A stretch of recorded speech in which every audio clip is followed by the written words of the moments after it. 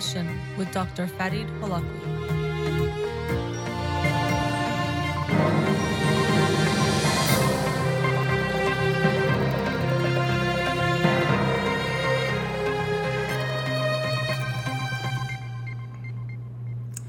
Good afternoon and welcome to In Session. I'm your host, Dr. Farid Holakwi, and I'll be with you for the next 2 hours here on Radio Hamra. Studio number to call in, 310-441-0555. I'm a licensed clinical psychologist, so you can call in with any questions related to clinical psychology, including any emotional or psychological issues, parenting issues, and relationship issues as well. You can also follow me on Twitter or Instagram, or like my page on Facebook to get updates on the show, or suggest topics or books for the program, and the shows are uploaded at the end of each week to my SoundCloud page and podcast on iTunes and Spotify. Again, our studio number 310-441-0555.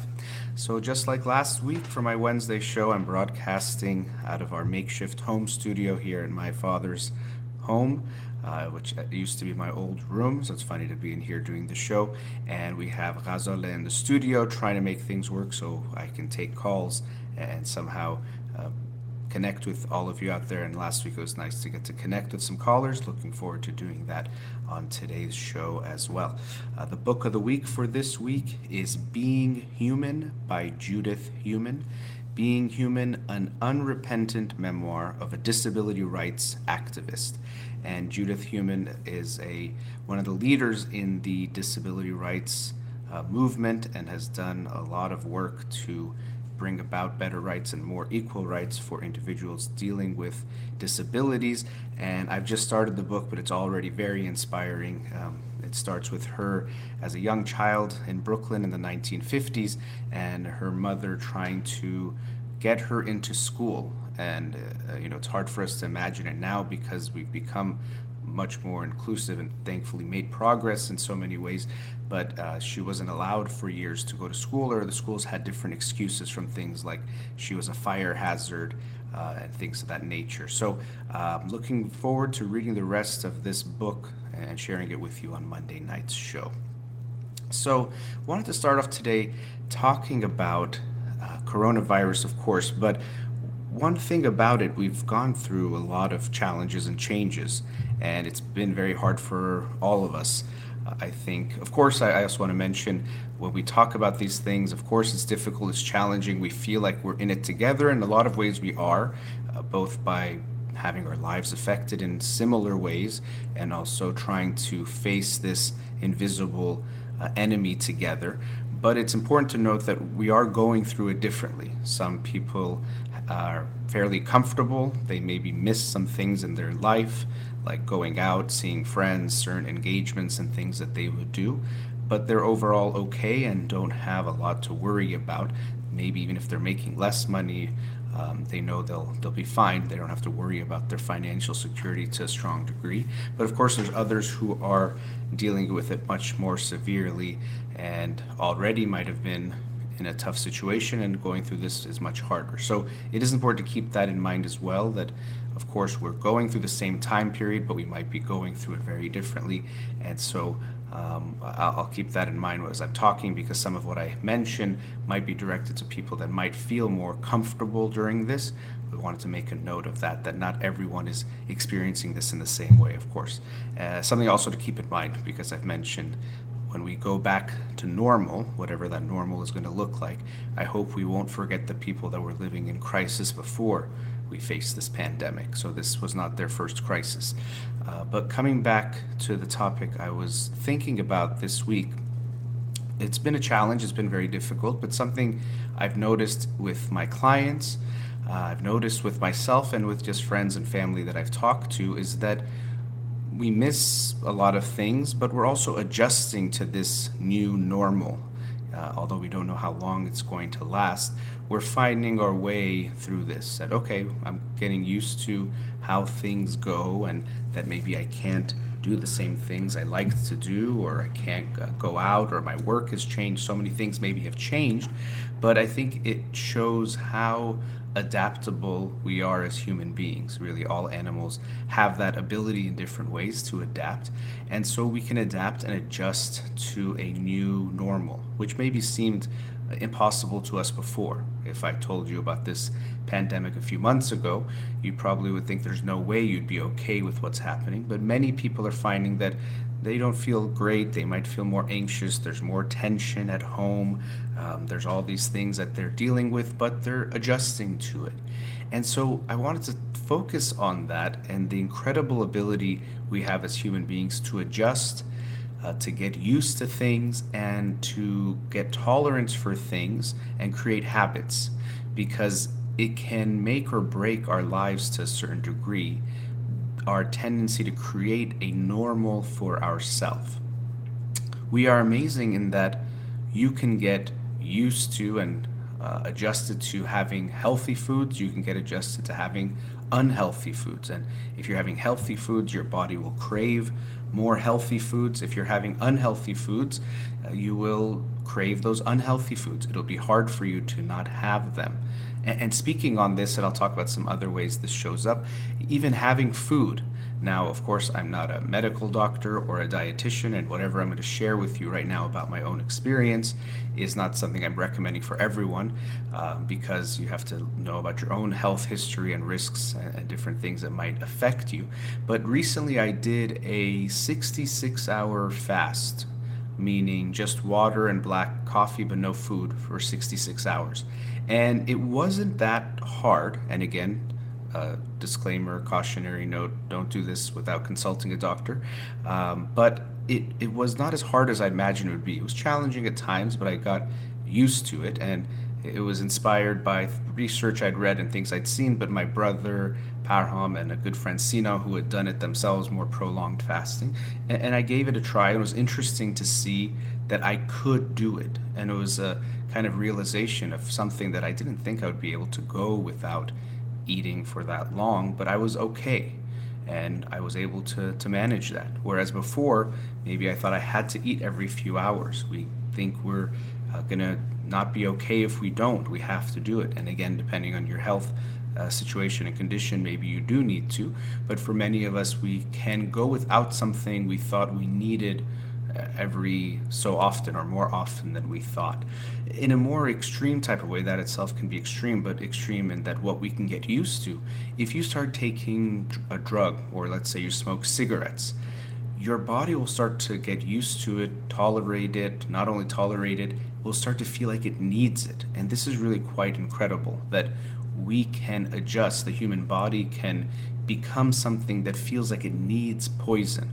Because when you're smoking, you're really just harming your body in so many ways, and there's so many toxins and different carcinogens in it that are bad for us. But anyone who's tried to stop smoking knows that it's one of the hardest things to quit, and your body can feel like, I need this destructive thing. I can't live without it. And it's such a paradox. I think you can't live without something that is literally killing you, but that's how we can become. And so this happens physically, but of course it happens emotionally and psychologically as well. We can get adjusted to something very healthy, or we can get adjusted to something very unhealthy. We can build almost a tolerance and then even a need for something healthy, or we can build a tolerance or a feeling of need and dependence on something that is unhealthy for us.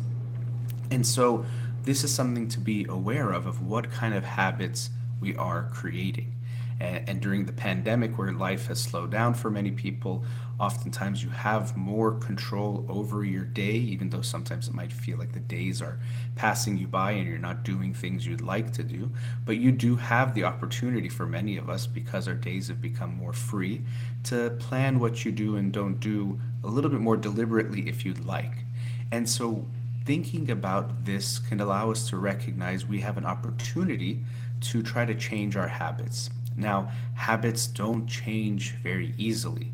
They're very hard to change, especially if they have some kind of physiological dependence, like I was talking about cigarette smoke. If you smoke cigarettes, it's not easy to just stop, to be like, I want to change my habit. And that could be the bad news. But the good news is that we know that if you go through a period of change and adjustment, and you create a new normal for yourself, that can become the thing you are adjusted to. So I've even heard this from, for example, vegetarians or vegans. Maybe they loved having meat their whole life, and then they go vegan for a while, and then they try meat again, and their body just feels really off, and they might even feel sick, or it doesn't feel quite good. But they've created a new normal where the body no longer works well with that thing, and maybe it's unhealthy. I'm not, again, a dietitian or medical doctor. I don't want to speak on that, but it just goes to show how powerful this ability to create new habits, new normals are for ourselves. And so you want to think about that. How can we use this? And I think it was William James who talked about this, about how he's considered one of the fathers of modern psychology, about how we have habits, and it's up to us in a way to make our habits either work for us or against us. We have a lot of power in this regard in what we do, because you're going to have habits, but they could be habits that are good for you or habits that are detrimental for you in the long run. And having that mindset could make us more intentional in what we start to do. Because if you think of any type of habit that becomes really strong, it never starts with the intention, or unless it's a positive one and you really plan on it. But very often the negative ones, we don't start with the intention of, I want to smoke 2 packs of cigarettes a day. And my apologies to cigarette smokers, I'm really laying it on you today. But we don't start with that. People smoke here and there, then it becomes a few a day, then it starts to build to more. Now there's this need for more and more. You turn to it as a coping mechanism, and then after a while you realize you're at 2 packs a day. Almost always when we look at some type of compulsion, addiction, really negative behavior that becomes a strong pattern in our life, it started small and then it started to grow into something, and it becomes kind of its own animal, and it can be very hard to stop, and it can essentially take over us, as addictions can, where it can really ruin people's lives and they can start to feel powerless over it.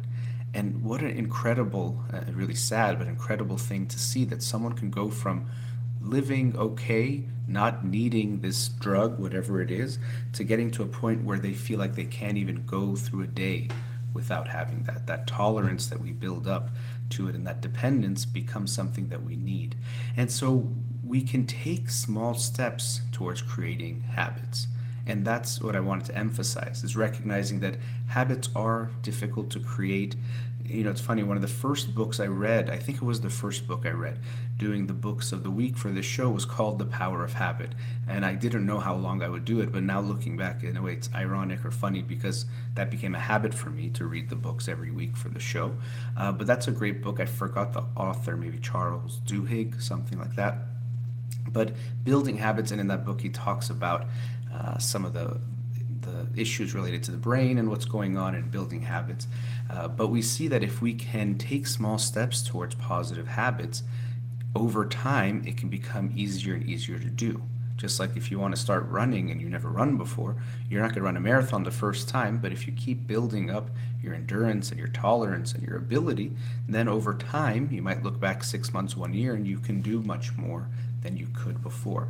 So we have a lot of power in creating the person we become, the habits we have, the behaviors we do, what we feel like we need and we don't need. And we can think about, well, if I look a year ahead, if I look 2 years ahead, what's a habit or goal or things I'd like to make part of my normal? And by taking small steps now and consistently to build a habit, you need to be consistent, we can end up somewhere far better than we are today and feel very proud of that progress. And unfortunately, we can also end up somewhere far worse than we are today and feel regretful for not only the time we wasted, but actually being in a worse place than we were before, if we, whatever that starting point may be.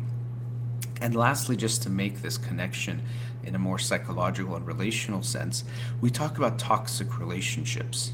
And that's a term you've probably heard before, relationships that are very destructive, harmful, usually have a lot of conflict that's unresolved and gets worse, might include abuse, whether it's physical or emotional abuse.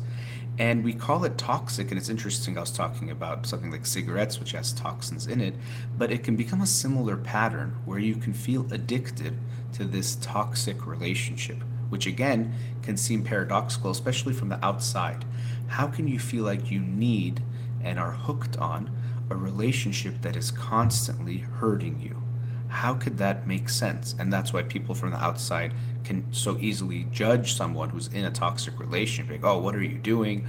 Obviously, they like it, or they're asking for it, or we blame the victim because it seems so easy from the outside not to want to be in something that's hurting you. But it's the same thing as a drug. Well, why would you want to take something that's hurting you? Somehow it's your fault. But we know it's much more complicated than that. But we can see that same parallel where we can get addicted to something toxic. And rarely does someone go into a relationship thinking, I want to be with someone who's going to physically and emotionally abuse me. But slowly, like a drug, it gets incorporated into their life piece by piece until it gets out of control, and then there they are. But it's very hard to quit. So we have to be mindful and be deliberate in the habits we create. I mentioned this many times before, but many people live lives letting it happen to them. Let's just see how my days, my weeks, my years, my life goes. And unfortunately, when we do that, we take that passive approach, we oftentimes end up where we don't want to end up. It's like if you get in your car and say, let me just drive and see where I end up. You might not end up at a destination you like. But if you are deliberate and consistent in going in a certain direction, you can get somewhere that is very important to you. And we can do that in our lives as well. So just something to think about during this coronavirus pandemic, when you're home, when you're thinking about going back to your old life, when you're thinking about things you'd like to do and not do, realizing that you have a lot of power by making small steps, but they have to be consistent, usually daily steps, to work towards certain goals, behaviors, attitudes, and even positive types of, you can call them addictions in our lives, rather than going towards some negative ones, which very easily we can all fall into as well. Let's go to a commercial break. Studio number 310-441-0555. You're listening to In Session with Dr. Fadi Holakouee. We'll be right back.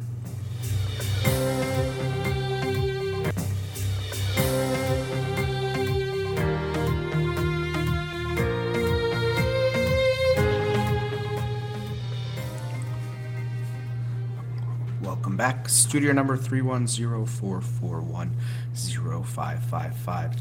So before the break, I was talking about habits, and especially during this quarantine or lockdown that people are experiencing, staying home, we have a lot of opportunity to think about some of our habits and to make some changes. Sometimes we have less responsibilities or social responsibilities and things and engagements that we have to deal with, and it can make it easier to think of how we want to spend our time.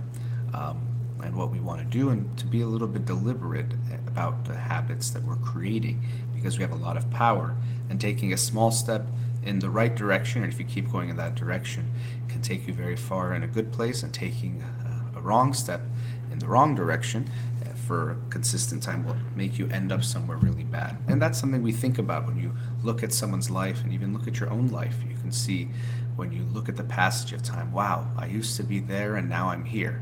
And that wow can be good or bad. Wow, I used to be somewhere worse. I'm so happy where I am. Or wow, I wish I had my life before. I can't believe I got to this point. I also wanted to talk about the way time is going during this coronavirus experience that we've had of being in lockdown. It's been really interesting, and we know that time, of course, it's something that measures something, and I'm not going to get into quantum physics, not only because I don't have the time, but because I don't know enough about it to talk about time as an abstract, or what it is and isn't, and how it could be bent, and all sorts of other things that I don't quite get. But I wanted to talk about more from a psychological perspective, how time, of course, we think of it as a standard measurement, but how we experience time is not something standard, meaning that you can't just say, we can tell how long an hour is no matter what.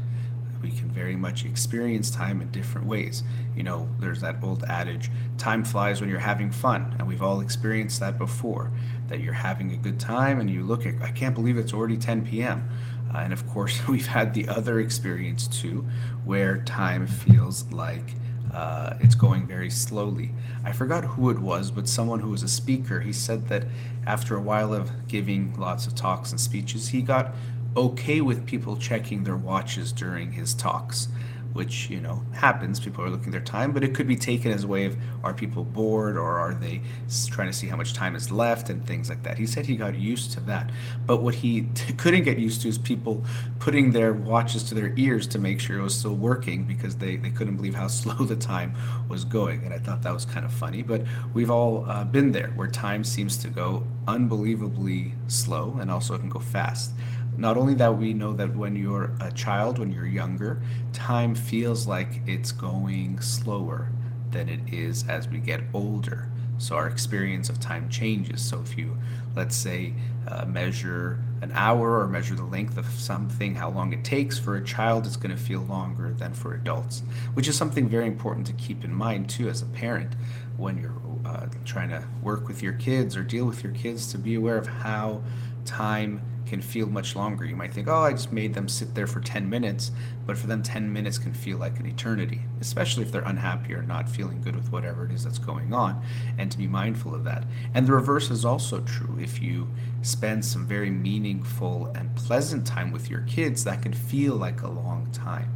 And so you might remember being a child and experiencing time differently.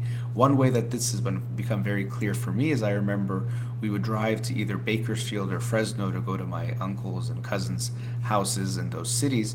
And I remember feeling like driving from Los Angeles to Fresno, which is roughly a 3.5 hour drive. When I was a kid, it felt like it was the longest thing ever. Like you were like Oregon Trail traveling across the country. It was just never ending. But now when I've done it and even drive it myself, it definitely doesn't feel quite so long. So it's interesting to experience that. Or when we were kids, and before that, my cousins lived in Long Beach. I remember Parham and I, my brother, we would say it's called Long Beach because it takes such a long time to get there. But from Los Angeles to Long Beach without traffic is probably about 45 minutes or so. So it's not such a long drive, but to us as kids, it felt so long. So we know that the experience of time in a psychological sense is very different. You can experience things like time dilation, where time can feel very long. So for example, if you put someone in solitary confinement for even several hours, it can feel incredibly long with the sensory deprivation and things that they experience there. Now, when it comes to what we're going through during this lockdown for many people, is we are having a feeling of blending things together, or time feels longer or shorter. For example, the month of March, for many people, and myself included, felt incredibly long because so many things were changing, so much was being adjusted to that we had to deal with. There was a lot of panic and anxiety and fear about what was going on. And I remember feeling like the month of March was really long, even though only the last few weeks we were in the lockdown. But because of all the adjustments and changes, many people have felt like that was a very long month. And again, even when you say that, it sounds interesting because we know the length of time didn't change in the month of March compared to other years, but our experience of that time could have been affected by what happened during that month and what didn't happen during that month. And for many people, April, myself included, felt a little shorter, especially compared to March. It is one day shorter, but even just in general, that feeling of it going faster, probably because we adjusted to it, we became more accustomed to things, and so because of that, it became a little bit easier. Now, another thing that people have experienced is this feeling of almost disorientation when it comes to time. Well, what day is it? Oh, it's already Friday, or it's Saturday? What day of the month is it? And so we realize how much we were affected by, we talk about landmarks when we talk about physical locations. So, okay, how do you find your way around? We often use landmarks to find our way, but we also have landmarks in our time, in our days and our weeks, that help us keep track of time and where we are. Actually, for me, even doing my Monday and Wednesday shows still during this pandemic has served as a kind of landmark for me of knowing where I am in the week, of how soon I did that, when is the next one coming up. And so having these two definitely has been landmarks. I usually had my Thursdays going to Skid Row to do tutoring. That was also a very stable landmark in my weeks that helped me always be aware of where I was and what was going on and what I had to do next in that week. So it's really interesting to see this experience we've had where time is going by in a different way and we're having a harder time keeping track of where we are in our weeks. Also interesting is we know that even though it doesn't have to have meaning, but weeks for some reason mean a lot to us. Like we kind of separate things in a week. Even if you think about, I was talking about habits, people will say, okay, starting Monday, I will start this new diet or this new workout plan. Or of course, things like the first day of the month, also the year. But there's interesting ways that we have separated our time that becomes meaningful to us in a way that sometimes it's just more meaningful because of our separation, not actually that it has to matter if you start on the first of the month, the sixth of the month, or if you start on a Wednesday or a Monday. It doesn't necessarily matter, but we know that we tend to be affected by these ways of keeping track of time. So for many people, because they've lost some of their landmarks of the week, time has become a lot more blurry and ambiguous as far as where they are. And keeping that structure has been difficult of what day is it, what week is it, what day of the month is it. On top of that, people before, when you're going to work in different ways, you have to pay attention to the date more. Okay, that meeting is on Thursday, or the meeting is going to be on the 30th of the month. And those things make the days stand out much more than when you don't have those social engagements and also work engagements. The days of the month, the days of the week can blur together because there isn't something significant about that day, some kind of obligation or even something you're looking forward to on that day that makes the day stand out. But I think this has been interesting for all of us to see how much our experience of time is affected by these different things. Not having our standard schedules, not having landmarks that we're used to having that give us an idea of where we are in the week, in the month, and whatnot. And also just time being slower because you might be home more, have less to do, and so time can feel like it's going by much more slowly than it did before. And this can be another reason why it can be good to add structure into your days, whatever that might be, or into your weeks. I was talking to a friend, Chelsea. She was saying how she wants to make different days have different kind of like themes for eating. So it's like Meat Monday, Taco Tuesday, I think Persian food Sunday or something, but different days have some kind of meaning to them or structure that actually makes the weeks make more sense in a way, something to look forward to. Because as much as we might think of rituals as things that are not that meaningful, we know that they do add some meaning to our life and some feeling of continuity and consistency in what is going on. So many people are finding the time to make new rituals and routines, and I think that can be very helpful to give us some feeling of structure rather than feeling this amorphous feeling or this feeling, nebulous feeling that time is just blending together, that every day is the same day, the days blend in, and this passage of time can feel a little bit uncomfortable for some people. So it could be a good idea to think of how you can incorporate some structure into your days and weeks, different things, and it could relate to what I was talking about in the previous segment about habits. It could be a good way to add those things together. So I do different workouts on certain days, or I communicate with different friends on certain days that makes me feel good, or whatever else it might be.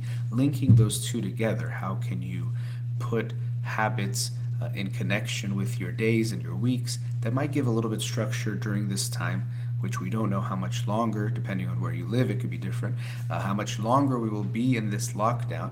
But in some ways, we're almost forced to create more of our own structure, whereas before that structure was coming in before. So just an interesting note to pay attention to this passage of time.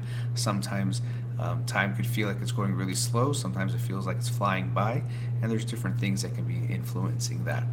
Let's go to another commercial break. Our studio number 310-441-0555. You're listening to In Session with Dr. Farid Holakwi. We'll be right back.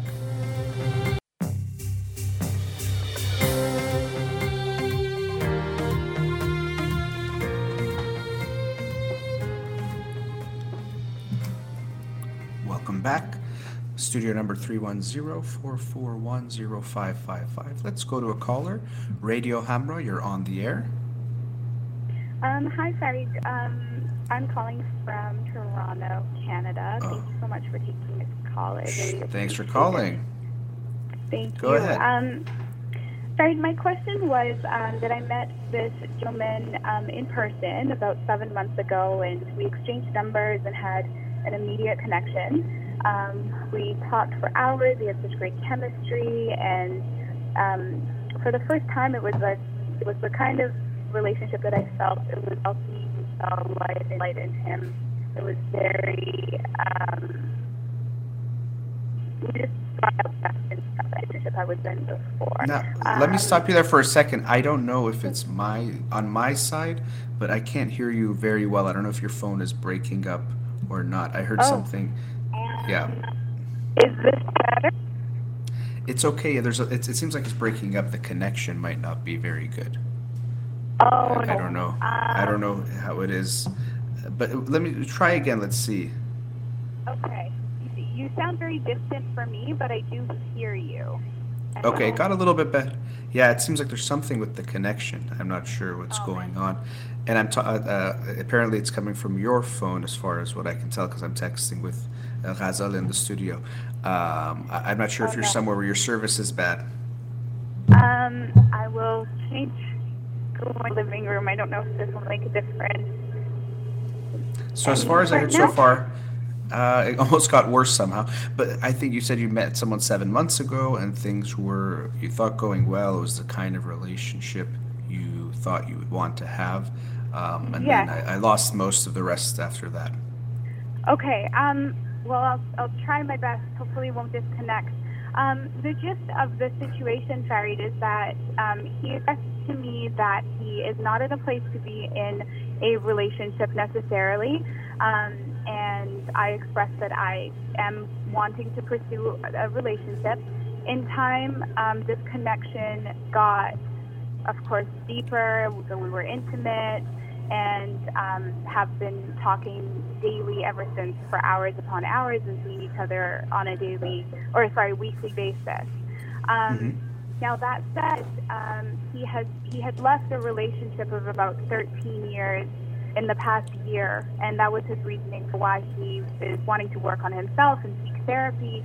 And I had gone through quite a traumatic breakup of my own on my end, and so I too have been seeking therapy and doing my work as well. But I am at a place now where I feel that we are getting closer, and at least my feelings are growing for him more. But he is still somewhat caught up with all the healing that he has to go through, and I almost feel like the connection that we have is not being really acknowledged, and I suffer from some abandonment issues and attachment issues myself, so I know that some of that comes from my end, but I'm just kind of stuck knowing whether or not this is something I should pursue, because it feels very healthy when things are good, and but I'm kind of stuck in the middle. So I just wanted to see what your take is on this. Sure. Well, yeah, and it's funny. It got better, the sound, thankfully. So wherever you went, probably it's better. Now, it's obviously relationships are complicated things, but some parts of it can feel more simple. Going in, it's very important to have talks about what are you looking for, where are you at, what do you want in the future, and you need to be aligned with the other person in order to create the relationship together that you both will want, or else you're going to get into some big problems. For example, some people, they want to get married, another person doesn't ever want to get married, or they want kids, other person doesn't want kids, and you can be a great match as far as, let's say, your personalities and the way you are together, which of course is important and can feel incredible, but if you don't want the same things, then it's going to lead to a lot of pain down the line.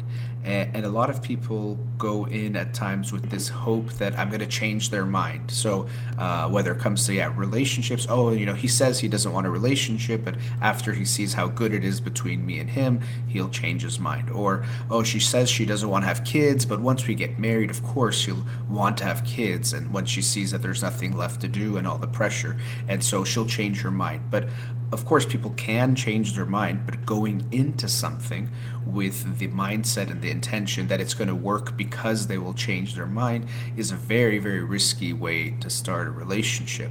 So, unfortunately, you got that message from him. It seems like he was clear about what he wanted and where he was at, and that he wasn't ready for a relationship.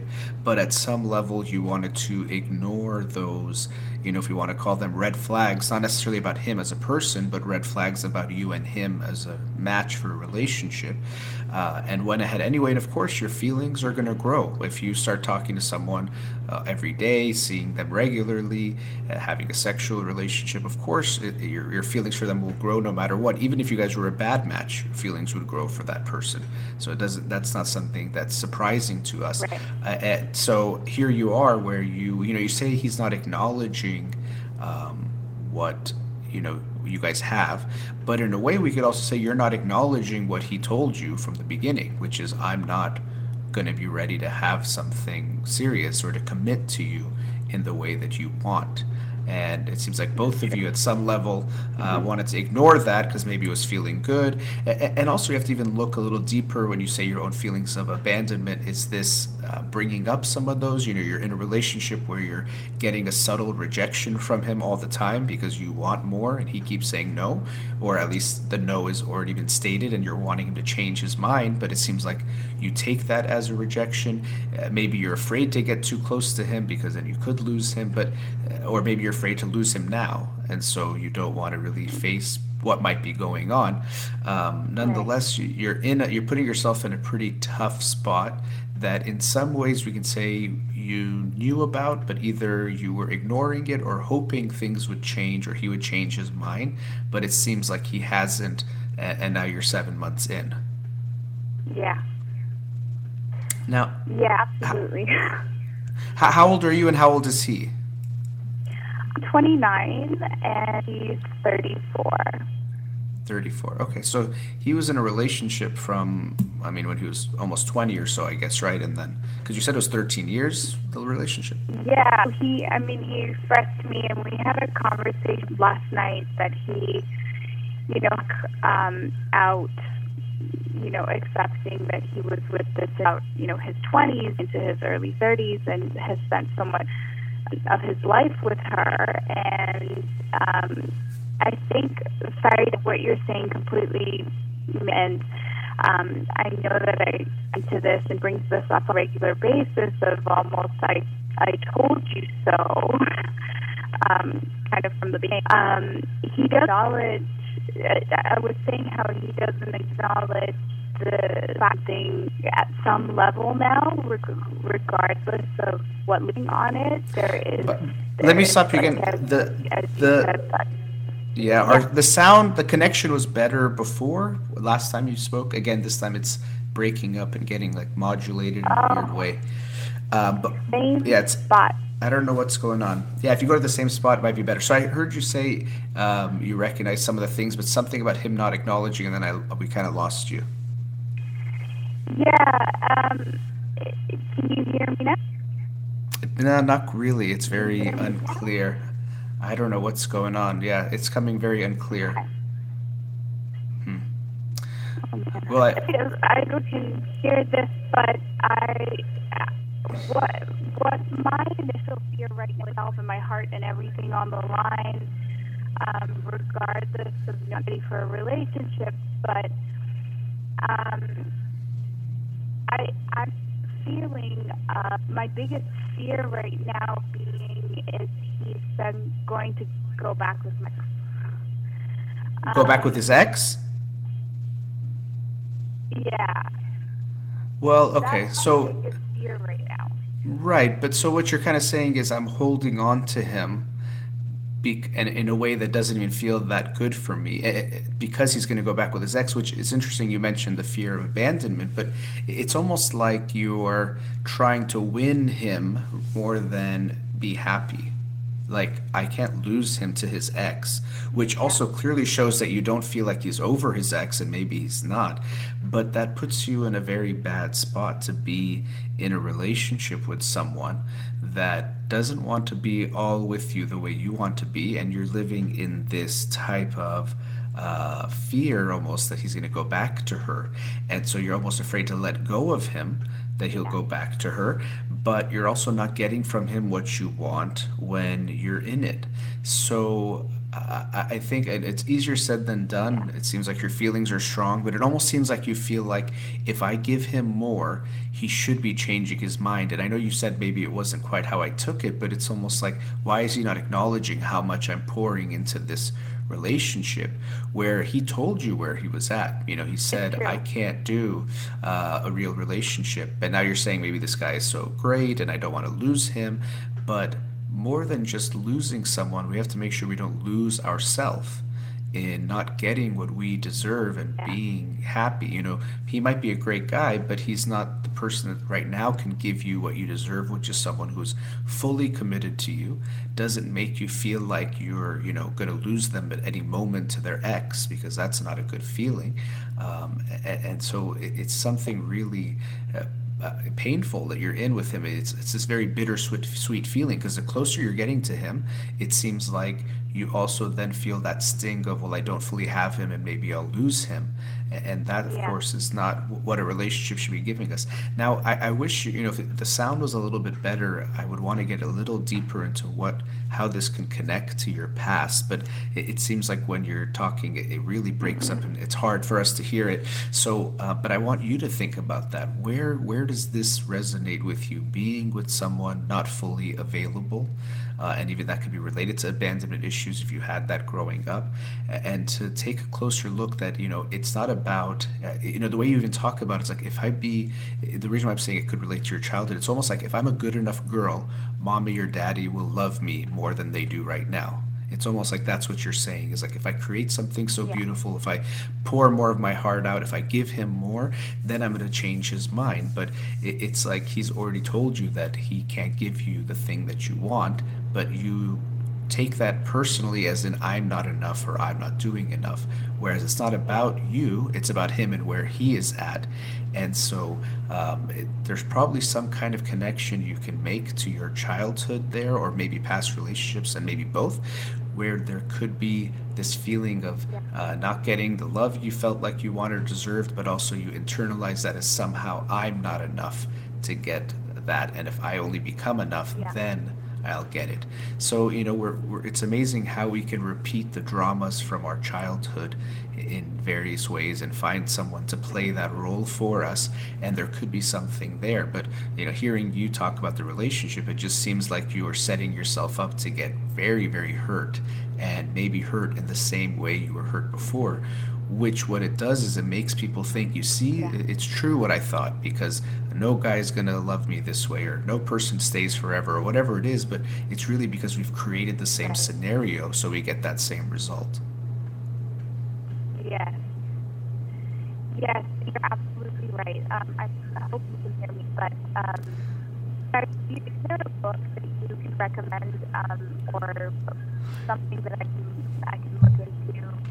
Because I do think that these abandonment issues probably stem from my father. Okay, I'm not sure. I think I heard you say a book. I would have to think about that. I don't know a book related. I'm sure there are on abandonment issues. Nothing comes to my mind. I would just recommend looking for something. I know you mentioned something about going to therapy. I think going to therapy is one of the best ways to deal with something like this, as it is with most relational and psychological issues. And you might have to be ready that ending this relationship, and even calling it, it's not that it's not a relationship, but apparently it's not a committed relationship the way you want it to be. It's going to hurt. And I don't know if you were listening at the beginning of the show, but we can be in an arrangement, in a relationship, or even with, like, let's say a drug, where stopping it feels like the most painful thing in the world, but it might be the best thing for us to go through. And so this could be, we don't know for sure, but it could be that kind of situation. And what happens is the parallel to drugs is very similar, because if you break up with him, let's say tomorrow, the next day, the thing you're going to want more than anything is to talk to him again. And the thing that will instantly make you feel better is to talk to him again. But it might be just like taking the drug again, and might put you back in the same space. So, it's recognizing your worth, which maybe you don't quite understand is more than your giving the impression of, and trying to figure out that I can be with someone who's there 100%, who wants what I want and who wants me the way I want them to want me, and go Right. forward. But it seems like he's been Right. who he said he was from day one, but your feelings for him have just grown and grown, and there's a lot for you to think about there. But think about your connection to the past. You mentioned it there with maybe with your father, and there could be something you're repeating here.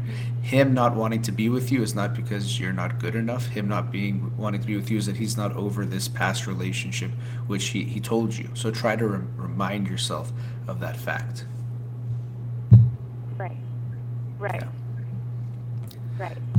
Yes, I appreciate it. And Fred, you're absolutely right of how it almost feels like a drug. I have never been in drugs or anything, but it's even after hanging up on a phone call, I immediately, a couple hours later, am like, why hasn't he called? Or Yeah. maybe I should call him. Right. And yeah, and that's the kind of, I mean, I'm glad you can recognize that. And even, sometimes people will almost fool themselves, or they think, oh, this just means I'm so madly in love with this person. We're so right for each other. He or she is like the perfect person. But when it comes Yeah. the way you're describing it, we can see that it's not coming from a healthy space. It's coming from a need space, or maybe feeling like I'm going to lose him, or he fills me up and I'm nothing without him.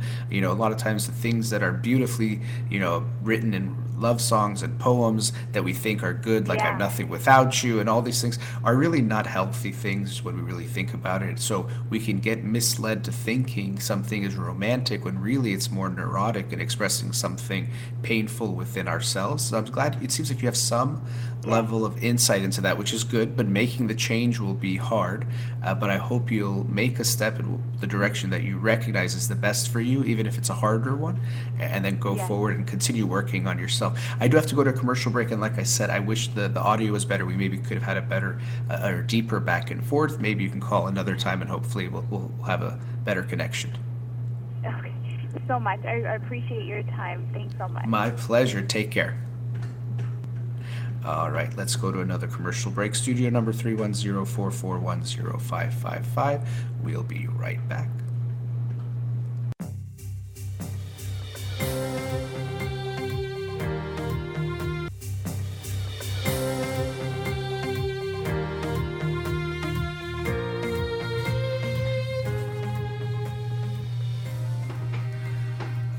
Welcome back. Studio number 310-441-0555. So in the previous segment, unfortunately, the connection on the phone was not so great, so couldn't get a little bit deeper as I wanted to about how we can see if there was connections between the caller's past and present and the current dating situation she was in. We were able to see there were some, and she recognized them, which is good. But would have ideally liked to get a little bit deeper to see those connections, but wanted to talk a bit about that topic now when it comes to dating. So the first one that I talked to about her that came up is making sure you're on the same page with whoever it is you are dating. There's nothing wrong with casual relationships. There's nothing wrong with not wanting to be in a relationship, and of course there's nothing wrong with wanting a serious relationship, but we have to make sure what we want and the person we're dating wants is aligned, and we want the same things. Because if you don't, the other factors of how good of a match you are, how attracted you are to each other, what you feel like you're compatible on, is not going to make a difference, or it's not going to be enough. If anything, if you're actually more attracted and more connected to each other, it's going to lead to some future pain down the line, which is maybe what she was experiencing. So I think it's important early on in the dating process to have a conversation about what it is you both want. I know people can shy away from these conversations because they think, especially I've heard it before from females, that if I bring up this conversation of what I'm looking for and I say I want a relationship going towards marriage and all these things, it's going to scare the guy away. Now, on the first date, maybe you don't have to have that conversation, but I think pretty early on, we should be able to have these conversations with one another. Yes, it can be a little uncomfortable, but I think it's something that we should be able to handle. And if someone can't handle those conversations, to me, that itself can be a partial red flag that they can't even talk about these types of things and they get too uncomfortable. And not only that, what I've also noticed is sometimes people avoid this conversation because they know that what they want might not be what the other person wants. So if they know that legitimately they're looking for a casual relationship, or even just they want it to be more just sexual than anything else, well, they of course don't want to share this with someone who they think wants a serious relationship, so they want to avoid this conversation. Of course, they can even lie when you actually have the conversation, but I think it's better to have it than to not.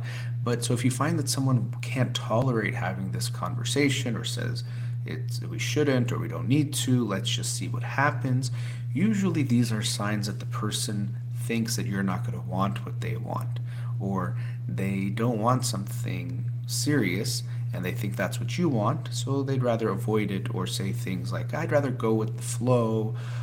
Or they might say something like, if the right person came along, I think I would be open for something more serious. And of course, that could be legitimate, or it could be a way of just saying it in this abstract way, but clearly they're not saying they're looking for a serious relationship.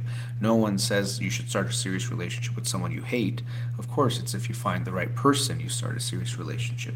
So usually these are ways that they try to get around having the conversation because they're pretty sure that you're not going to want what they want, and usually in the direction of they want something casual, no strings attached, and they think that you might want something more, and so they have to at least lead you on or not let you into that mindset that they have of looking for something more casual. So I think that conversation is important to have. So what are we looking for? Do we want the same things? And then even if you both want a serious relationship, once it gets a little bit more serious, even things like marriage and children. Some people know they don't want kids.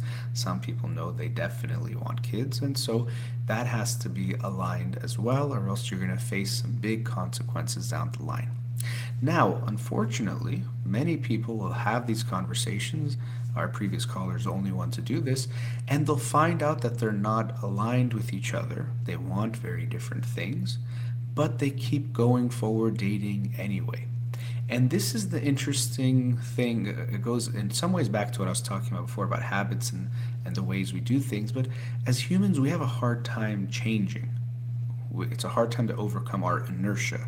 You start going in a certain direction, and unfortunately at times we just keep going in that direction. Oh, we're talking to each other and texting, and so, oh yeah, you want a relationship, I definitely don't, but let's just keep texting or talking to each other. Again, this idea of going with the flow.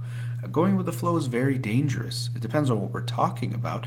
If you're talking about you're just hanging out with some friends and hey, let's just go with the flow and relax and enjoy ourselves, that can be okay. But if you're saying I'm going to go with the flow when it comes to my relationships, or I'm going to go with the flow when it comes to my career, you're probably going to end up in places you don't want to end up because you're not deliberately choosing what you want. You're not being intentional in what you want, and you very likely will end up in a very tough spot where you have strong feelings for someone who doesn't want to be in a relationship, and it can be very painful.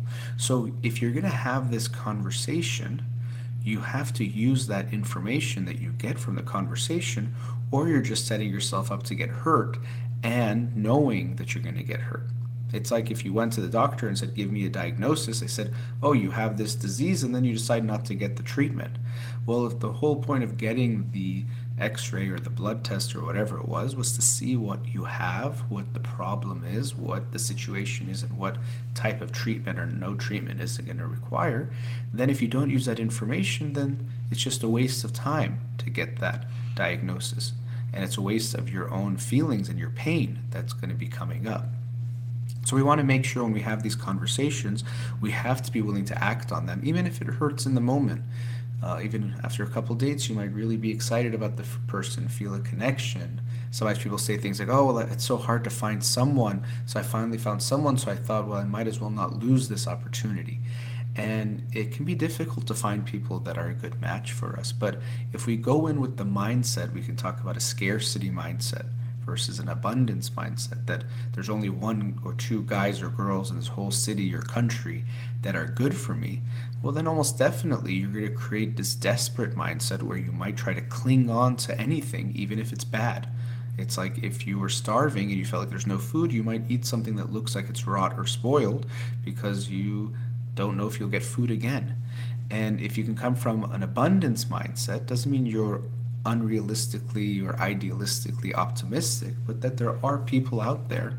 There isn't just one or two people, and if I found one, I have to cling on to them. You can recognize that I don't have to hold on to something that can hurt me. I can let it go and trust that I can be with someone else. I can find someone else. And so I hope you'll keep that in mind. Have the conversation, but you have to act on the information you get from that conversation, or else you're going to actually end up worse off in the long run. Also, we can look at how what we do as far as picking someone could be affected by things in our past. So that was something else that the caller was aware of and had some insight into, that this could be related to her own fears of abandonment, especially if it's with the opposite sex parent. If you are heterosexual and now you're looking for a member of the opposite sex to be in a relationship with, it's very likely you're going to bring a lot of that old baggage into the selection of your mates, and also how you create your relationships will very likely be affected by what's happened. And it's quite incredible, the power of our unconscious, because what you see time and again, it almost can seem mystical or magical, but it really isn't, is that people get drawn towards people that have the negative qualities or dynamics in the relationship that they experienced in their childhood with their parents. And if I hadn't seen it really like hundreds of times with people in my office, I might be less likely to believe it, but it's really incredible how powerful of a force it can be, that people are drawn towards someone that is like their parent, especially the opposite sex parent, and especially if they had some trauma or negative aspects of that relationship or that person, they seem to be drawn to that person. Getting the Love You Want by Harville Hendrix is a good one to look at in this regard. He writes a lot about this, how people are drawn to that person unconsciously who has those negative qualities. And really it has to be unconscious, because of course consciously no one is going to say, oh, I want someone who was abusive like my mom, or someone who was controlling like my dad. We tend not to want those negative things consciously, but you see time and again people getting attracted to and being in relationships with people who have those negative qualities, which shows us that somehow we're unconsciously being attracted to them. Now, a word about the unconscious. It tends to get a very bad rap because for a few reasons. One is when we look at Freud, who was really one of the individuals who introduced this concept of the unconscious to us, it was the place where all these repressed drives and sexual urges and ugly, dirty things of, wanting to kill people and murder. It was a very dark place. And that legacy has continued, where people tend to think of, oh, you have this unconscious feeling. It has to be something dark and ugly and negative, something that it's in your unconscious because of how bad it is, how you've put it down there, kind of like you've put something in the basement because it's so dark and ugly, and that's why it doesn't see the light of day. When really what the unconscious is really this concept that we can't have everything that our brain can hold on to available to us all the time. There's a lot of things that are out of our conscious awareness at any given time, and that we might not have conscious access to, but are there and part of our brain and our mind, but are not negative things necessarily. They help us survive and get through the day without having to deliberately think about every single thing that's going on, which would be overwhelming. So the unconscious doesn't necessarily mean something dark and bad, even though we oftentimes have this association with it. We just automatically can have things come to us that we sometimes, like let's say you talk about intuition, there does seem to be something real about intuition. Sometimes you consciously are not aware of how you came to some solution or some idea, but it's coming to you in ways that you're not quite aware of what that information is you took in, or how you were able to make that connection. You see something and it somehow emotionally feels right or naturally feels right, and you don't have access to what that is, but it's more of an unconscious, and even sometimes you can say emotional reaction, than a conscious, deliberate type of a thing. And so we find ourselves attracted to people and we might not know why. And that's an interesting thing about attraction. In the book 8 Dates that I read recently by the Gottmans and the Abrams. They talked about that, how it's so hard to predict attraction. We think there should be formulas, and a lot of these dating sites have formulas where they try to tell you, we have the questions that we're going to ask you, and we're going to ask the other people, and using those questions and different formulas we have, we're going to match you with the right person. But as far as we've seen, there's no reality to that. There seems to be no real strength in these tests to be able to predict who will be attracted to one another. It's kind of a gimmick and a ploy, so don't think too much about those. But you, of course, can find someone online dating, but don't think it's because of the formulas they have. No one has seemed to crack this code so far using questionnaires of this type. And it's because a lot of what we experience when we're attracted to someone is unconscious. You're not quite aware of what it is. And that's why even when we ask someone what attracts you to someone, I think it is a good question, but we also know that a lot of times they're not quite aware of all the things that attracted them to this individual. And so we want to try to make the process a little more conscious or more mindful. And one way we can try to do that especially is because we know the tendencies of humans to be attracted in this way to things from their past, especially negative ones. You can try to see if any of those qualities seem to exist in your potential partner that you're looking at, this person that you're attracted to. Is there anything about this person that might be familiar to my past? And familiar is an interesting word. It also has, in a way, the word family in it. But sometimes because something feels familiar, it feels good to us. But sometimes it's familiar because it's painfully familiar. It's something from our past that's something painful that is reminding us of that, but it feels like home. It feels like something we're used to. And so you might even feel, you know what? He or she, they just feel right to me. Something, it felt like I knew them for a long time. This could be a good thing, but also could be a bad thing. You know them for a long time because they share some of the personality characteristics of someone bad from your past. And going further, when we try to understand why might this be, so to begin with, there's the feeling of the familiar. Something feels like home to us, even if it hurts. And this is another indication of how our comfort zone, sometimes we use that word comfort, and comfort sounds like it feels good, but our comfort zones tend to be very painful and very harmful to us, even though we're used to them. So someone feels familiar, feels comfortable to you. But another aspect of this is that we have unfinished business with our parents, and especially with those characteristics that are there. So if we had an angry, abusive father, we want to find that angry man who might have a tendency to be abusive, but there's this feeling that I can try to make the story end differently. So if I'm good enough, if I love him enough, if I become a good enough person, a good enough girl, woman, whatever it is, he won't be angry anymore. He won't abuse me. And so we find someone with those characteristics to try to rewrite our old story with this new ending. But unfortunately, if you go towards someone who is angry and abusive and has those tendencies, they're almost definitely going to be that way with you. And it's actually interesting because let's say if it was your father didn't abuse you because you were bad, even though unfortunately very often a child will internalize this, that if I was better, if I was good, my dad wouldn't hit me, my mom wouldn't hit me. We internalize that personally, and it affects our self-esteem. I'm not good enough. I am bad in some way. And then so we find someone and we create the same thing. They're not abusing you because you're bad and you deserve to be abused.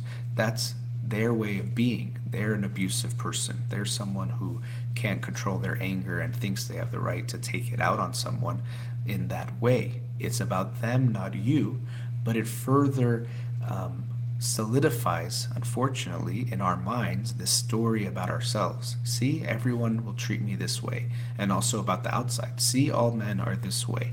This is another case. My father did it, now this man did it, and they might be drawn to the next person with similar characteristics, further reinforcing and solidifying all men are bad and I deserve to be treated bad. And these things can be very hard to change. It's not easy to change these things. Just even knowing them at times is not enough. The knowledge is not necessarily going to lead to change. Very often a healthy relationship, even a healthy therapeutic relationship, a relationship in therapy, can be part of the process that leads to this change, to recognize not everyone has to treat me this way, and I don't deserve to be treated this way, and I'm not being treated this way because I deserved it, but that there are some people out there who might act this way, and I don't need to be in a relationship with those people anymore. Very simple to say it that way, but the process itself is very complicated. But it also points to the complexities of human relationships, of our attraction, and how we, of course, a lot of it, as I was saying, is unconscious, but we can try to be more conscious of what's going on to potentially prevent some of the pain and the recapitulation of pains from the past to happen again. All right, let's go to a commercial break. Studio number 310-441-0555. You're listening to In Session with Dr. Farid Holakwi. We'll be right back.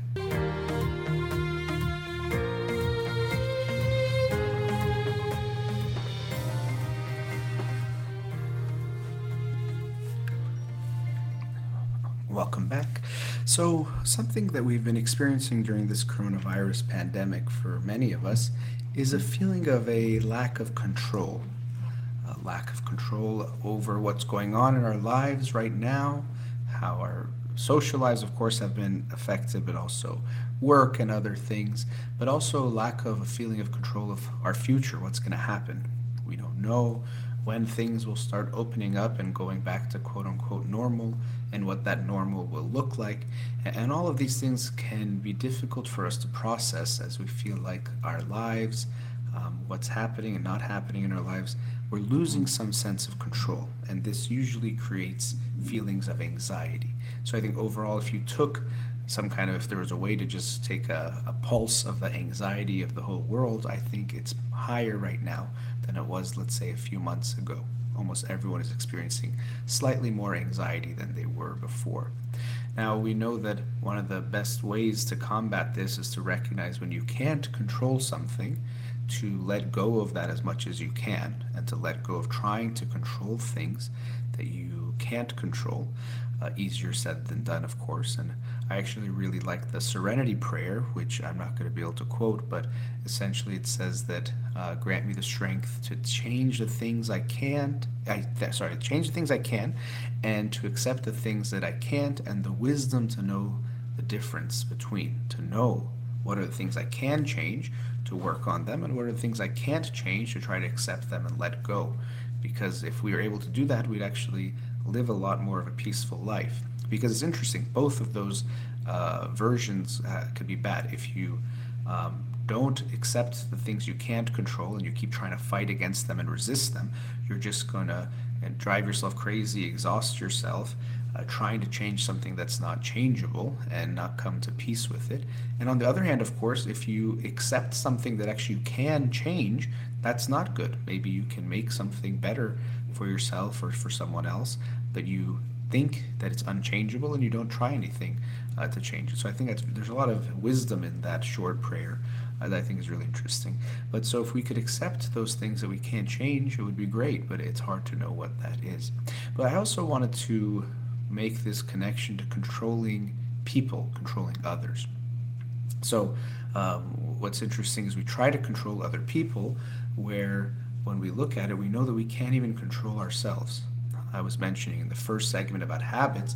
Of course, we can build habits and you can affect your behavior. So of course, I'm not saying we don't have any control. We have a lot of control, or really we do virtually have all the control over ourselves. But to say that you're always going to do everything you know that is good for you in the long run every time, no one has done that in human history. So to think that you're going to be able to control yourself even is unlikely. You want to have better control, you want to be making better decisions overall, but knowing that you won't always get it right. And so it's almost funny to think that we can have this feeling of wanting to control and thinking we can control or change someone else just because we want to control them. And so especially this happens with romantic relationships, but even more so with parents, who at times they might think one of their roles, now they might not call it control, but they might think that one of their responsibilities is to make their kids good people, good adults, or whatever that means, make them happy and all those kinds of things. And so unfortunately, this can give some people the mindset that I'm supposed to control my kids because I know what's best for them. My job is to make them good. And so if I don't try to control them, I'm actually being neglectful or not allowing them to become the best they can be. I use the analogy a lot that when you have a child, your child is like a seed. And so that seed, when given the right environment, giving the soil, the water, the sunlight, the nutrients that it needs, it's going to grow into its potential when you give it the right environment and the right type of nurturing and love. And so you don't try to make the seed turn into a certain plant. In essence, you don't know exactly what that seed is supposed to become, but you're supposed to just give it that love and nurturance and essentially get out of its way for it to become and meet its full potential. And I like that analogy because that's similar to what our kids are like. I believe that human beings inherently, when they're put in a good environment, a loving and nurturing environment, will develop into a good thing. They will become good. You don't need to make them become the good that you think is best, but rather let them become their own best, their own good. Of course, this includes giving them structure and discipline and all sorts of things. So I'm not saying you are uninvolved, but overall the mindset is even the structure could be like the pod of the plant. It's actually giving it something that helps support its growth. It's not structure as in to hurt it or because it needs it in that way, but it's actually to give it the facilities to grow. It's facilitating the growth. So as a parent, if you think your job is to make your child this or that, you're going to push and pull and control them in ways that actually interferes with their growth. Just like if you try to pull on the plant in different ways, you might even kill it or injure it in different ways rather than promoting its growth. So I see this a lot with parents thinking, I have to control my kids. And it also relates to another philosophy of parenting that I bring up a lot that many parents hold on to, which is the pain prevention philosophy of parenting. That my role as a parent is to make sure my kid has no pain in any way. If my child can feel hurt in some way, I have to make sure that's avoided at all costs, which comes from a good mindset. And especially when your child is a baby, you essentially do that. They're hungry, you feed them. They need to be changed, you change them. They're tired, you help them sleep or you comfort them. And so it's really just this needs-based type of reaction, which makes sense to meet those needs and to try to reduce the amount of pain and discomfort they experience overall. But as your child gets older, we know that part of growth involves discomfort and pain in different ways. They have to face some challenges in order to grow. Even when they're learning to walk, they have to fall down sometimes if they want to learn how to walk. So if you thought, I never want my child to fall, then you won't let your child learn how to walk. I'm going to just hold them the whole time, and they never get that experience. But if they fall and they fall and they're okay and they get right back up, it's a very inspiring thing to see a child learn how to walk, because you see them fail and have all these obstacles and difficulties, but they don't give up. They just keep persevering.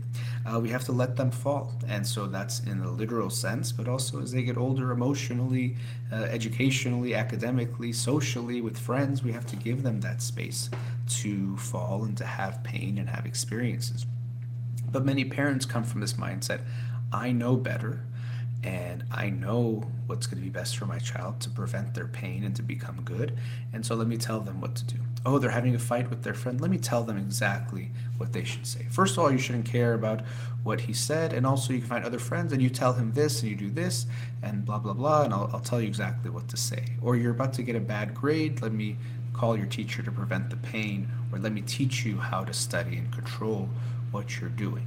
So the mindset shifts from allowing our child to grow and become what they are and who they are and to meet their potential into let me make you into something. Let me mold you into exactly what I want you to be and push you, pull you, whatever it is, to allow you to become what I think is best for you, which doesn't work. And so this doesn't work in a few ways. First of all, we can't control ourselves, and we definitely can't control someone else. So even if you try to make them exactly what you want, it's not some kind of computer program that you can just put in some algorithms or whatever software or whatever it might be and turn them into something. So it doesn't work in that way. Another very important thing is that we want to give them the experience of making decisions. So if again we think it's just about pain, we think, oh, you know what, if he does this, it's going to hurt, so let me stop it.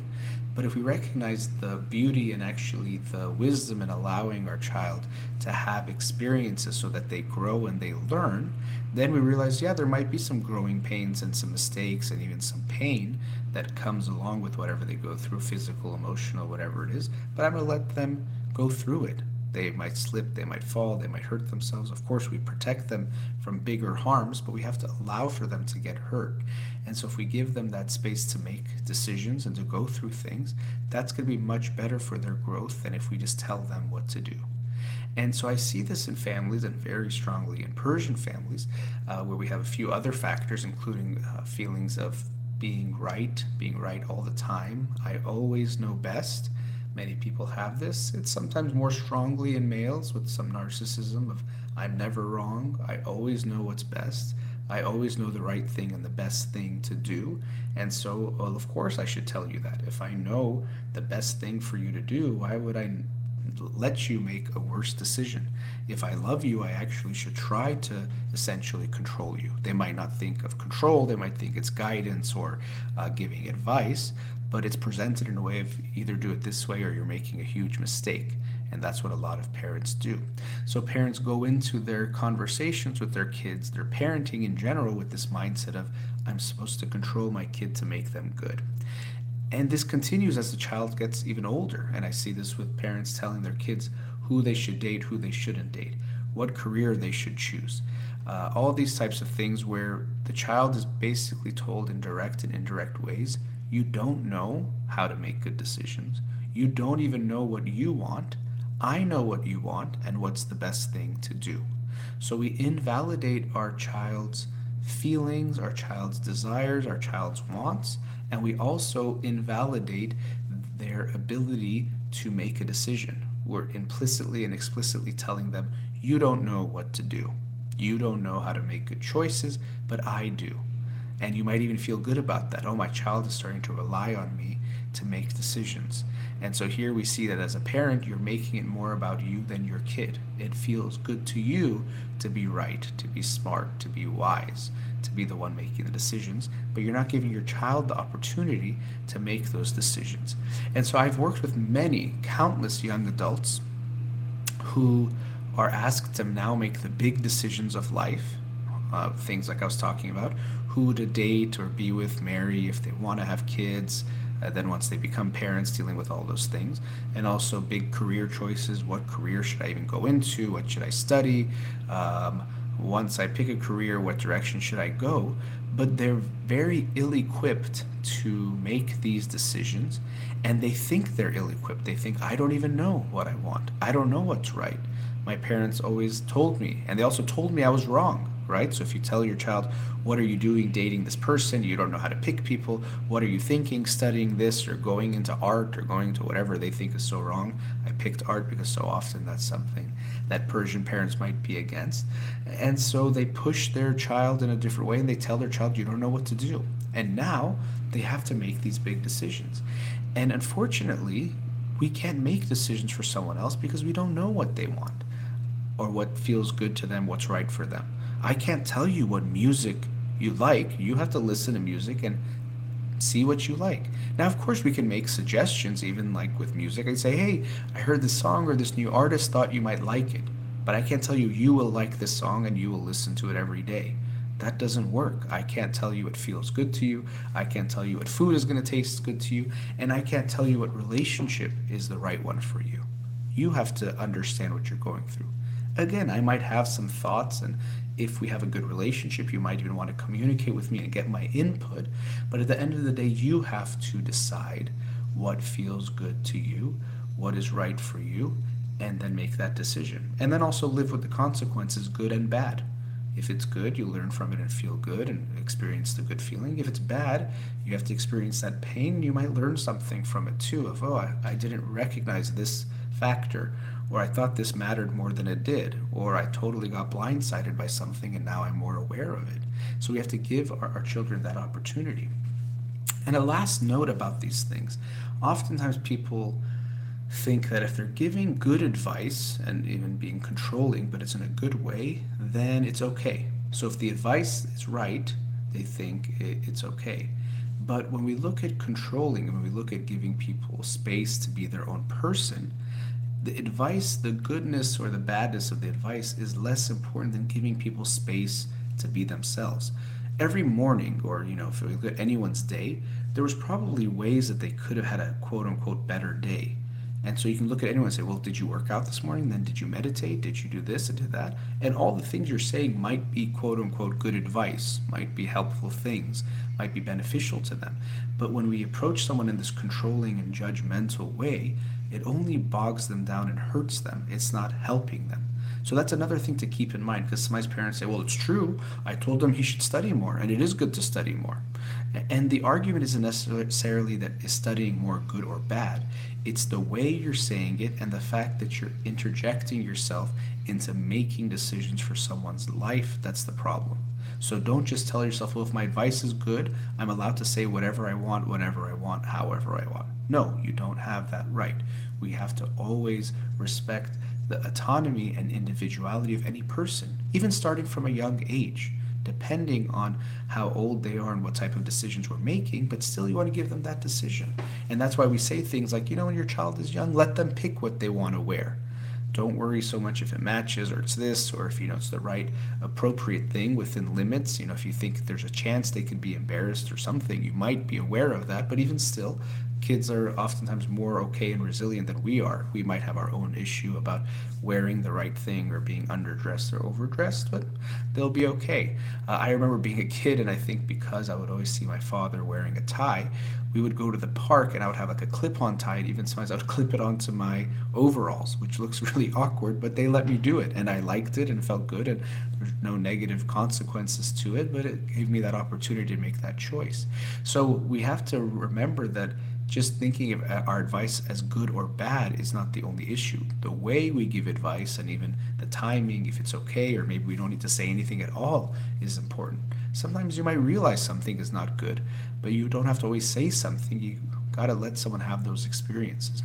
So take some inventory of yourself and the control you're trying to have on others. And usually the arguments people use is, being controlling is bad, but I know what's best, or I know how to help them, and that's why I'm doing it. I'm so wise, I have to share this with them. And that's the thing.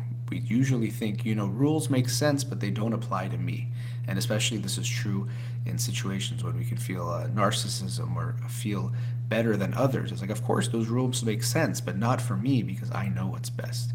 And no one has the right to control another individual, and no one wants to be or needs to be controlled. By giving someone the space to express themselves, to be their own individual self, and to make their own decisions, that's actually the best thing we can do.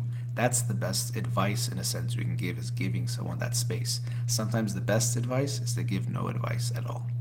All right, let's go into our last commercial break. Studio number 310-441-0555.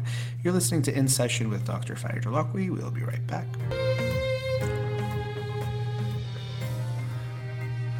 Welcome back. So in the last segment, I was talking about control and trying to control other people, and how we might think we're doing it for the right reasons, or it's actually the right thing to do, but that it's always going to be a harmful thing. First of all, we're not going to be able to control someone, but also we're not giving them the opportunity to be themselves, to express themselves and be who they are. And so, in a way, carrying over that conversation or that topic, it can be important for us to then think about, of course, that someone else should not be controlling us, making sure we take as much control as we can of our own life.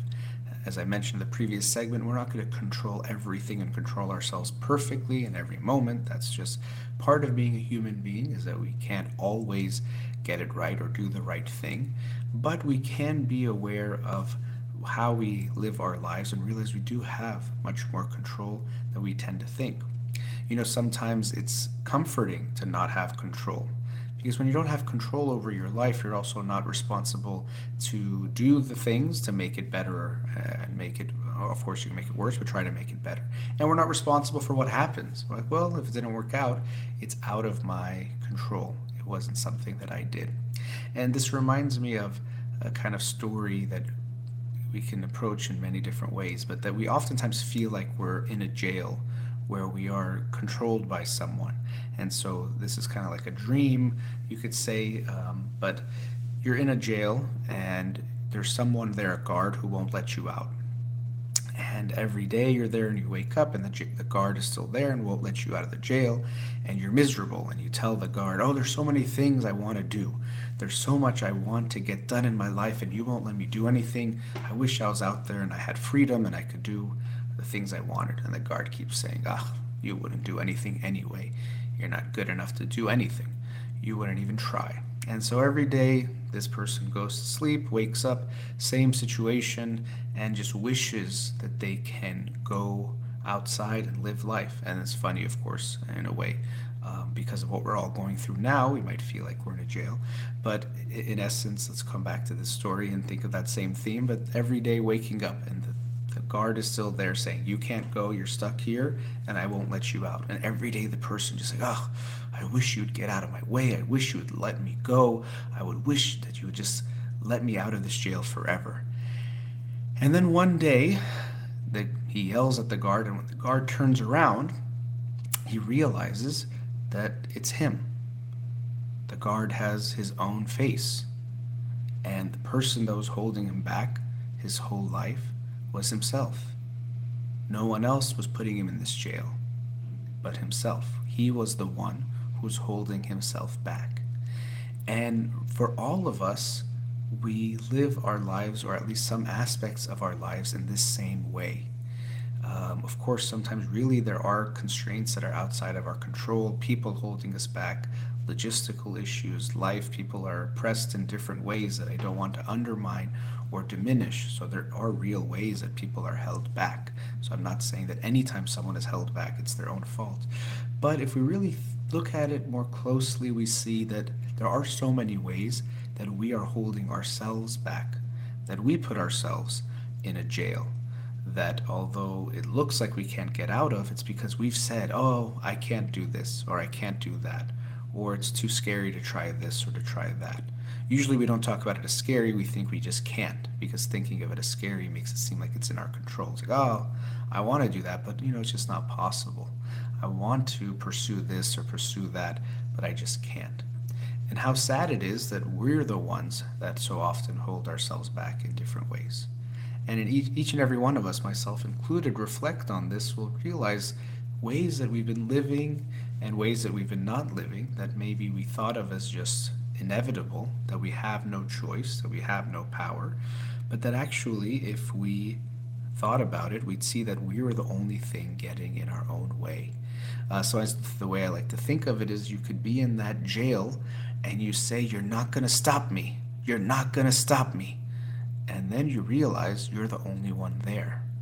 So that you that is stopping you, it's just yourself. No one else is limiting you. No one else is keeping you from going forward. And so it's a good insight to have, to recognize that we're stopping ourselves in different ways. But then we have to dig a little bit deeper to see, well, why is it that we're stopping ourselves with whatever it is? Because always there's more to the story than just, oh, I'm stopping myself, let me start. In a way, it's that easy, but usually there's more to it and it's more complicated. So is there something where you're not sure you deserve something great?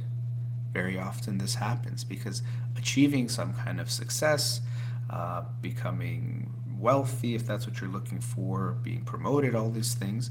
Of course, when we think about it, it all sounds great, and it is, but it comes with a lot. Do I deserve it? Will people come after me if I get it? Sometimes there's feelings of this rivalry that we might have that we don't understand, that we think that if I get something good, people will not like that and they'll come after me. So it feels safer to not achieve something. And so we can create these very complex paradoxes where it's like we really want something, but we're also so scared of it that we don't get it. And then we blame ourselves in a way, oh, I'm not good enough to get it, or I can't get it. But it's actually that we're afraid to actually get the thing that we want so bad. It's interesting. There's this kind of like a saying or a concept in psychology that a wish and a fear can be two sides of the same coin. And I think that can be very telling when you think of things like, for example, intimacy. And I've talked about this a lot, how getting very close to someone, being in a deeply connected, intimate, emotionally intimate relationship is an incredible feeling, but also very terrifying because you can get the most hurt there. So very often the things we want the most, we're also afraid of the most. So if we really take an inventory of our own life and what we want and what we wish we have achieved or the changes we wish we would have made, we'll see that there are these ways that we've held ourselves back. And that can be a disheartening realization, which I understand. But if we dig a little deeper, we'll see that there probably is more to it. And if we unpack some of those things, it might make it easier for us to stop holding ourselves back. When we realize, oh, I'm afraid to shine for some reason, or I'm not sure I can do it. That's another interesting one. If we never try, we can never fail in that sense. Of course, the only failure is a failure to try. I like that quote. So if you don't try, that's the real failure. But many times we are more comfortable that way. Oh, I want to, interview for that job, but it brings up this anxiety. What if I don't make it? And so we think it's just easier not to ever interview. And we might come up with some reason, oh, I could be better than anyone at that job, but they just won't let me, or there's so much politics, or whatever it is. We give ourselves reasons and excuses, and it also lets us keep this feeling alive. Oh, I'm so much better than the people there, but I don't just get the chance. And again, we make it seem like we don't get the chance because of the outside. There's politics, there's these other reasons, things are unfair, but we're the one holding us back. We're the reason we're not getting that chance to see what's there. And it can be scary because if you try your best and you don't make it, well, then you have to face that reality that maybe you're not, let's say, cut out for that job, or good enough, or as good as you thought you were in that particular thing. It doesn't mean you're not good, but you might not be quite as capable as you thought. But in that fantasy in your mind, the daydream, you can always imagine being the best, but actually doing something is going to be the real test. And we sometimes hold ourselves back to prevent that failure, or prevent that feeling that we might get if we don't make it. And so that's why I always admire people that do. They try something. There's that quote, it might be by Franklin Delano Roosevelt, American president, of the people in the arena, or maybe it's Teddy Roosevelt. Anyway, definitely I don't know the source, but to admire the people who are battling, who are in the arena, who actually try, that actually do something, even if they fail, even if they don't make it, because we know that oftentimes when we fail, that's the best growing and learning experiences we can have to then do something better going forward. Lately, I've been watching, as many sports fans especially, have been watching The Last Dance, the documentary on the Chicago Bulls, documenting especially the last season where they won their 6th championship in 8 years, but also going back of Michael Jordan's career especially, but also others who were on the team, and you see the losses when they couldn't get past the Detroit Pistons for several years, and the struggle and that pain. And even I really like to watch that, seeing the team lose, because you see the growth and the experience that came from that. We sometimes say these adages like, oh, you can't win them all, which is true, but it's not just about, oh, you can't win them all so you don't always get to feel good, but also oftentimes we can't win them all because we need those learning and growing experiences that happen with losses, that happen when we fail or we don't quite make it. So I enjoy seeing those experiences of people when they don't make it, but they push forward. They had some kind of belief or hope that things could be better or that they could overcome, and that incredible feeling they get when they do overcome that obstacle. So try to recognize the ways you hold yourself back. How are you putting yourself in this jail where you don't give yourself that opportunity, and figure out why is that a safety space for you, a safety zone, a comfort zone for you, that you prefer to stay safe and stay unhappy, unsatisfied, unfulfilled, rather than risking and putting yourself out there where maybe you fail, maybe you have to try harder and face all those obstacles and the struggles, and of course, but maybe you can make it too, and that can be what you really deserve and what you really want. We put ourselves in a jail right now. You might feel in a type of jail because of being quarantined, but we do it emotionally and in the decisions we make to hold ourselves back. But I hope you'll let yourself out, to give yourself the chance and the opportunity to give yourself the dream job, dream life that you're looking for, because most of the time we're the only one who's holding ourselves back. All right, that brings us to the end of today's show. A big thank you to Ghazaleh, who's in the studio, making sure I could be live on the air with you all. Much appreciated. You've been listening to In Session with Dr. Farid Holakouee. Hope you have a wonderful day.